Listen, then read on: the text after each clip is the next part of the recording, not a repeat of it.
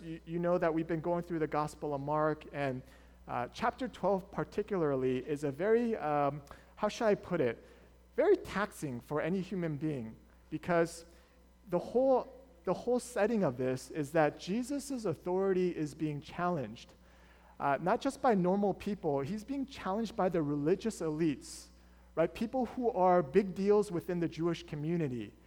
And basically, they're trying to indict him, get him on some criminal charges. And it's like it starts with the Pharisees and the scribes, and it comes to the Sadducees, and all in a span of one day. One day this all happens. So you can imagine any normal human being would be fed up by all this. And yet Jesus, despite being bombarded with all these questions and accusations, he's cool as a cucumber. He responds with such wisdom that everyone cannot even trump him. They cannot stump him at all. And he's reminding us that the kingdom of God is so much bigger than the wisdom of man. And we see another example of that as a scribe comes up to him and asks him a different type of question here. And so let's dig in here. Mark chapter 12, verse 28 through 34. And once you find your places there, if I can ask those who are able to please stand with me for the reading of God's word. These are God's holy, inspired, and life-giving words. Let's give them our full attention today. And one of the scribes came up and heard them disputing with one another, and seeing that he answered them well, asked him, "Which commandment is the most important of all?" And Jesus answered, "The most important is, 'Hear, O Israel, the Lord our God, the Lord is one, and you shall love the Lord your God with all your heart and with all your soul and with all your mind and with all your strength. The second is this, you shall love your neighbor as yourself. There is no other commandment greater than these.' And the scribe said to him, 'You are right, teacher. You have truly said that he is one, and there is no other besides him. And to love him with all the heart and with all the understanding and with all the strength, and to love one's neighbor as yourself, is much more than all the whole burnt offerings and sacrifices.' And when Jesus saw that he answered wisely, he said to him, 'You are not far from the kingdom of God.' And after that, no one dared to ask him any more questions." Amen. Thus goes the reading of God's word. May he continue to bless it for us as the grass withers and the flowers fall, but the word of our God endures forever. Friends, please be seated. And would you join your hearts with mine? A quick word of prayer here. Father God, we ask that our hearts would be open to you, to receive your words, to receive them as they are, without the conditions that we would bring, without the nuances, but to truly embrace your teaching, Jesus, and for that to sink in deep into our souls, deep into our life, mind, body, heart, everything we got. We pray and ask this in Jesus' name. Amen. I wanted to wish every single one of you happy belated Valentine's Day. Happy Valentine's Day, everyone. You don't seem excited about that, but I hope everyone had a good Valentine's Day. And the thing about this one particular day is I feel like there's two types of mentalities towards Valentine's Day. There's camp number one who goes all out for Valentine's Day. Let's go celebrate. You can't celebrate love enough. Let's rekindle our love. Admire the person that you are with, your significant other. Buy all these flowers for them. Go to eat at the fanciest restaurants and whatnot, even though it's overpriced. It's all for the sake of love. That's camp number one. Camp number two is, it's all corporate. Why do this? Well, I don't need the government to tell me to love someone on one single day. I don't need Valentine's Day. Question, which camp are you? Which one are you? Camp number one? Let me see it. Or camp number two? All right, that's all of you then. I'm just going to assume it's all of you. Good news for you. There's a market for you anti-Valentiners. According to the San Antonio Zoo, they set up fundraisers for Valentine haters that if you donate to them, you can name a rodent or a roach after your exes, and you can feed it to the zoo animals. To which one patron said, "This visual image of my ex getting eaten by a Komodo dragon is pretty satisfying. Maybe you guys should try next time." Love is cliche, it's cheesy. It's also electrifying, but also daring. It's painful, but it's also healing. No matter how much you look at love and what kind of angles you see it at, you can never ignore it. It's a basic human need, just like food and water. I'm not just talking about romance, but the kind of love where someone looks at you and says, I really do accept you for who you are. I love you. It's a basic human need that we all have a craving for. And yet what we're ultimately looking for is to have the love of God, which is the highest, greatest expression of love. Simple, but like everything else in our lives, it's complicated. It's complicated for us. How do we uncomplicate this, especially when it comes to God? That's what we're going to explore in this passage. We're going to look at three things. How, one, love is one love. Two, it brings offense. And three, it will make us open to love. These three things. That's kind of tricky. One. Secondly, offense. And last of all, open. Let's look at the first part here. So someone gifted me a Google Home a long, long time ago when it came out, and it's one of those gifts I didn't know I needed. You command it, and it does. You ask it, and it answers. And so you can imagine when like a little child, like my kids, get a hold of this little machine, they ask all sorts of questions to it. What's the biggest animal? How far is the sun? How does Pokemon Harucha evolve into this next level? All sorts of questions. They go crazy with this machine. It's a powerful technology, especially for curious minds. This is who the scribe is. He's someone who's just curious. He doesn't come at Jesus as his accuser, nor as his ally. He's someone who just wants to know something more about God. And so as he brings this question before God, he sees how Jesus is infinitely wise, right? He's just shutting down all these other religious elites. These are the brightest minds possible. And so the scribe sees his opportunity, and he asks this one particular question in verse 28. Which command is the most important of all? What's the most important command? And what his question is essentially getting at is, how do I have a better relationship with God? How do I have a better relationship with him?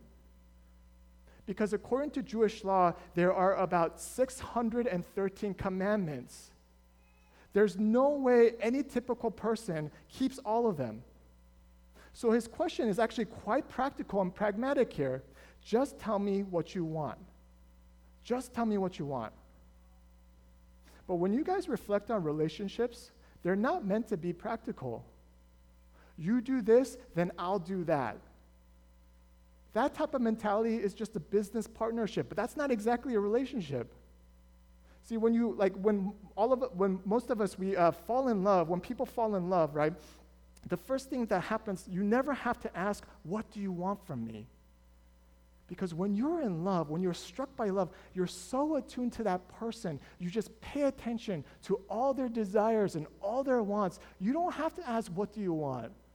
You stalk their Facebook and their Instagram just to know what kind of music they like, what kind of foods they like to taste. You're attuned. But the minute you have to ask, tell me what you want, is the instance where the spark has kind of died down. And this is essentially what this scribe is missing here. Jesus fields this question, and in verse 29, Jesus answered, the most important is this: Hear, O Israel, the Lord our God, the Lord is one. And you shall love the Lord your God with all your heart, with all your soul, with all your mind, and with all your strength. Jesus says, you want a better relationship with God? Here's what it is. devote your entire life, your entire being to God. That does not sound practical at all.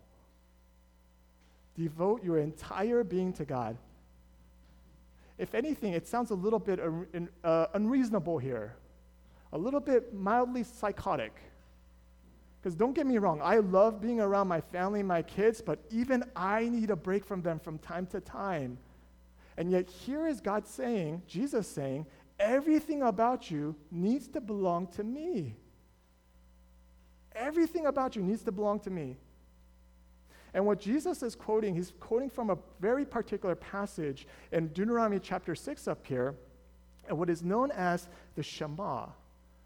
And the Shema is this little prayer that Israelites would make on a daily basis. And the main emphasis of this prayer is how God is one, meaning God is the only God. And you have to understand this belief alone was countercultural to the ancient times because all the surrounding nations believed in multiple gods. You want babies, you go to the God of fertility. You want your crops to go, you go to the God of harvest. You need a victory, you go to the God of war. All the surrounding nations, it was a norm for them to have multiple gods. And so for them to look at Israel with only one God, they probably looked at Israel with disdain. Like Babylon, Assyria, look at Israel. They only got one God. How pathetic. They only got one. We got multiple. And the Shema is getting at the fact, despite what all the other nations have, I want your absolute loyalty. I am one God to you. I'm the only God. Think about it this way. Imagine if your significant other decided to wine and dine you, treat you. And you go to they treat you to the fanciest restaurant. I don't know what, Olive Garden or something. Just something like that. Fanciest place. They get professional musicians to play for you. You get the finest of wines and delicious desserts all there. And you think, wow, I feel so special. Thank you for this special moment with me. Thank you for providing this for me. And then your significant other turns to you and says, oh, it's no big deal. I do this for all my exes. How would that make you feel? You'd be like, what? This is not special. You do this with other people too. And isn't this what covenant loyalty is getting at? A sense of specialness. See, the thing about being special before someone's eyes, it also requires this hint of jealousy. See, the Bible calls God, or not calls God, but God describes himself when he talks about his love for his own people. He's a jealous God. And we take that in such a negative tone, but it's actually very positive here. He's a jealous God. He has one people for himself. I follow this rabbi, his name is Rabbi Shmuley, and one of the things he advocates for is how important jealousy is. It's an important component within marriage, that you need just the right amount of trust. Because if you have too much trust, you trust your spouse, it kind of makes the flame of desire go out for some reason. He says, no, you want just enough trust that they won't leave you, but you want enough jealousy to know that it could happen. I thought it was an interesting take. I was like, what? By the way, I'm not telling you guys to make each other jealous on purpose. That's not the point here. But there's a sweet spot he talks about. This is what creates desire. This idea of being chosen before someone. See, a lot of times we think in the Bible when God says he chooses you, we think that that's just one and done. But the reality is he's choosing you daily. Every single day, God is choosing you, choosing to be your God, choosing to be with you every single day. Jealousy is about the fact that God doesn't say, oh, you know I love you, right? No, the jealousy of God says, no, I want to be with you. I'm choosing you every single day, regardless of what you do. That is my covenant loyalty towards you. And this is the power of chosenness. Jealous for his own people. Not a crazy ex type of way, but in a passionate type of way. That he wants to be with his people. He won't compromise. I want to be with you hits differently than I'm just stuck with you. To choose God as the only one, the only love. It's not easy because love is also offensive at times, which brings us to the second point here, offensive. What's so offensive about it? If God is one, then the second greatest command is this, Jesus says, verse 31. You shall love your neighbor as yourself. There is no other commandment greater than these. Here's the thing as you think about what Jesus says. The scribe never asked for the second greatest command. But notice what he says in verse 31. There is no greater commandment. Singular word right there. No greater commandment than these, plural. There's a sense in which loving God, yes, it's most important, but it goes hand in hand with love for your neighbor. In other words, you cannot love God without loving people. That's what Jesus is getting at here. Again, Jesus quotes from the Old Testament up here in Leviticus 19. If any of you have read Leviticus, or actually have any of you guys read the whole book of Leviticus? Yeah, I'm not surprised. It is the most boring book of the Bible out there. The only reason why I say that is because it only talks about laws and sacrifices. You know, all this procedural stuff. And Bible scholar named Eugene Peterson, he points out this, that in Leviticus 19:18 is the first time the word love is ever used. The most boring book has the word love in it. You would think that Genesis would have been a good place to start, right? With the creation, God out of the expression of his love created. That would have been a good place. You would think Exodus would have been a good place as God freed his people. Why did he do it? Because he loved them. No, out of everywhere that that the Bible expresses this word love, it's Leviticus. A book about sacrifices, a book about what it means to be holy. I think there's the wisdom of God in this. That no matter how well we know God with all our rituals, you can't love God without loving people. But here's the thing. People are full of contradictions. People are temperamental. People, they flake on you like dandruff. People make you miserable at times.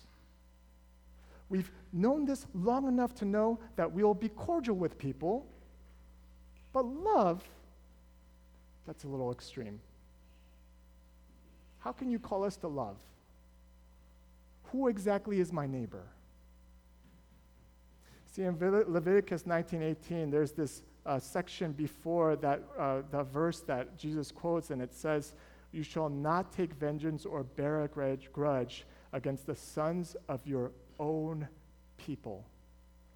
Own people. Neighbors are not just people that happen to be around you at the grocery store, at work, or where you live. Neighbor here is about a covenant community, or in our context, what we call the church. What's more neighborly than to be among the people that you didn't choose for yourself, but that God chose to bring to you? This word love is in the context of being in committed relationships, in a committed community. And the Bible says if you really want to love, love requires commitment. It requires commitment to one another. See, the Bible is very, very realistic about what love looks like within the church. Think about what this verse says in Leviticus 19. He says, don't bear grudges with one another. Meaning, you are bound to get hurt. That is the whole nature of loving relationships, that someone is bound to hurt you. That's just the nature of it. This doesn't mean someone should treat you poorly and just walk all over you. That's not what I'm getting at here. The principle is simply this. Are you committed to each other's growth in Christ, even when it gets messy?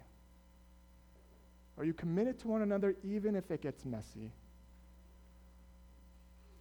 In my neighborhood, there's a bunch of kids that my son Miles plays with, and one of the kids I'm not very fond of because he's always teasing Miles when they play soccer together.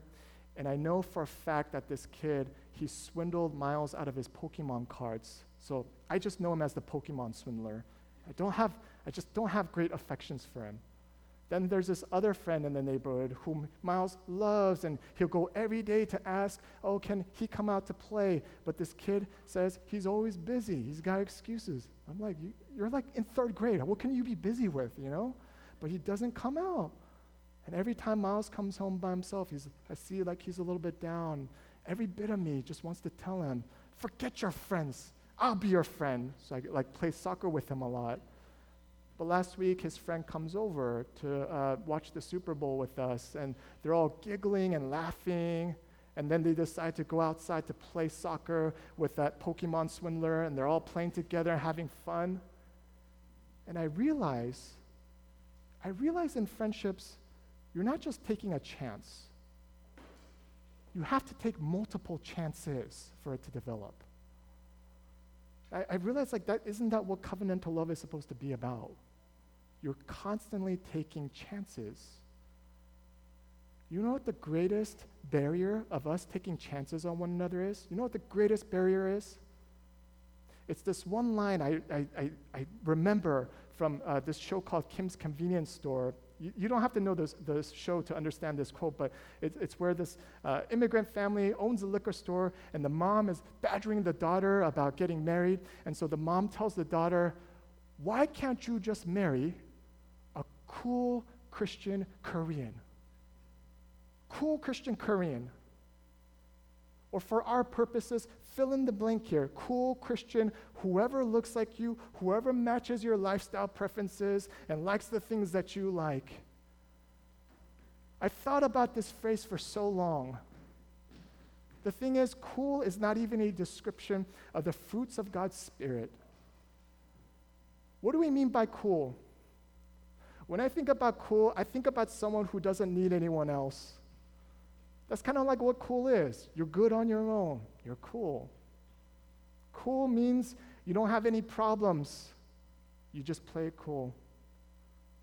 Now, the thing is, for me, I feel like a lot of stuff that we do at church, take this with a grain of salt. It's not cool in that sense. I mean this lovingly, guys. I mean this lovingly. I preach to little kids. I do youth group with them. Why is that important to me? Because I want them to know, you're part of this church too. I'm your pastor too. And it's important for them to know, the pastor spent some time with me. It's not babysitter ministry, oh, don't bother us. You guys go in that other room. No, they're part of this church too. What I love about New Life Fremont is, there's so many different life stages here. And, if all of us tried to play cool, I don't think that would happen. I'm actually aiming to be the most uncool church possible because that's what makes it more welcoming. We might look at someone else and be like, oh, socially, they might be a little bit different than me, or they might have different tastes. Hey, to love thy neighbor is to admit that before God, all of us are less than cool. We are sinners. We need the grace of God. And yet the only person who is cool, who is self-sufficient, God himself, looks at us and says, no, I want to be with my people. I don't care how messy they are. That's what love is supposed to be, taking chances. The least cool thing you can ever do in your entire life is to love. Because love is what requires you to be vulnerable. It requires you to be open. Which brings us to the last point here. The scribe, he approves of Jesus' answer here. He says, "You're right, teacher." Or better translation is, "Well said." Then he repeats everything Jesus says. It's actually, when you think about it, it's an odd reaction here that the scribe has. Because think about it, it's like telling LeBron James, hey, you're really good at basketball. He already knows. He doesn't need your affirmation. So when the scribe tells Jesus, you've answered well, it's kind of like those backhanded comments. Well, I didn't know you'd be so wise as the Messiah. That's what it's kind of like. A little belittling here. And when Jesus saw that he answered wisely, he said to him, you are not far from the kingdom of God. You are not far from the kingdom. Notice what he says here. He doesn't say, you got in. You're in the kingdom of God. Instead, he says, you're not far, which means he's missing something. What is the scribe missing here?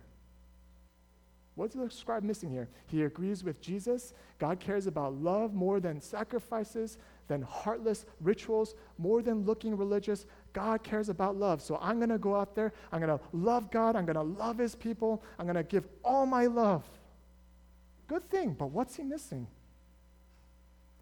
He only saw Jesus as a teacher instead of the love of God to receive and embrace. That's what he's missing. Love all you want. At a certain point, the resentment starts to grow. Love as hard as you want. At a certain point, loneliness starts to settle in. You and I, we can't just love until at a certain point, you have nothing left to give. The thing about love is you can't give unless you first receive.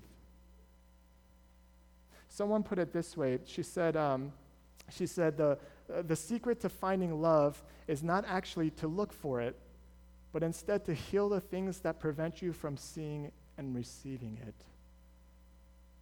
Isn't that so good? The secret to finding love is not actually to look for it, but to heal the things that prevent you from seeing and receiving it. I feel like we all have a hard time receiving love. I grew up in a household where no one really said this word of love, like I love you, or we're affectionate. My parents weren't raised that way. And, as growing up, one of the emotions that were expressed were anger or disappointment.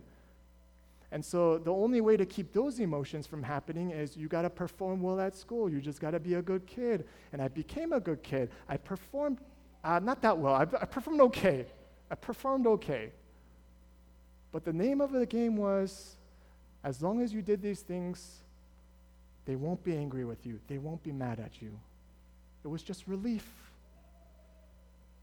And you grew up with this way of thinking, and you excel in everything that you do, whether it's your work or whatnot. You excel, but then you feel empty. Like it's not enough validation for you. The thing is, you can't find validation, you can't find love with external validation. It just doesn't work that way, no matter how hard you try. Now I visit my parents with my kids, and when I bring my kids over, my parents are all just like, oh, Millie, we missed you so much, we love you, and they pick them up, they hug them, they kiss them, oh, Miles, come here, we missed you, we love you. I'm like, I'm here too, guys. I realized something. Why do they call it grandparents? Because it's a grand time for them to undo the mistakes. And that's the thing about mistakes, is that sometimes we make them, and we feel like that's the only thing we are. I think about this song from John Legend. He has a song called All of Me. And in the chorus, he says, "'Cause all of me loves all of you, all your perfect imperfections." All your perfect imperfections. I'm like, this is why it's a love song. It's not real. Who loves your imperfections? I don't even love my own imperfections. But there's only one person that can truly sing this song and mean every word of it. It's God. Something only God can affirm. To be in the kingdom of God means that all of God, everything about him, has chosen to love everything about you, all of you. That despite all the ways your heart can be divided, all the ways you're prone to hide, all the ways that make you feel like you're okay without him, he says, I will love all of you. Jesus, with all his soul, with all his heart, with all his mind, with all his strength, gave up his life to bring you into the kingdom of God, which means to bring you into the heart of God, who truly says, I love all your imperfections. And because that's the God that he is, you can love who he is. You can love what each other is, all because there's only one true love. It's a one-way love aimed at you. Would you pray with me?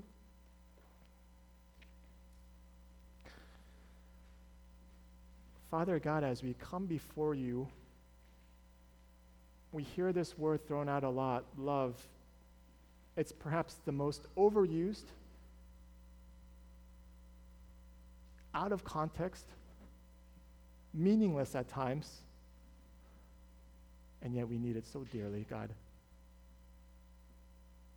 Jesus, we thank you that you truly show what real love is, that you're so committed to loving us as your people, that you would literally put nails to your own hands to make sure, I'm going to keep my love here. I'm going to make sure that they know. I'm going to stay up there as long as it takes. That nothing can separate the love of God in Christ from us. And so, Lord, as we learn to look up, may we also learn to look around, what it means to love our neighbors. Because we all got imperfections. We got sin. So, Father, we thank you for the one love that you give and offer freely, and you constantly choosing us. May we know what it means to affirm that we have one God and how amazing he really is. We pray and ask these things in Jesus' name.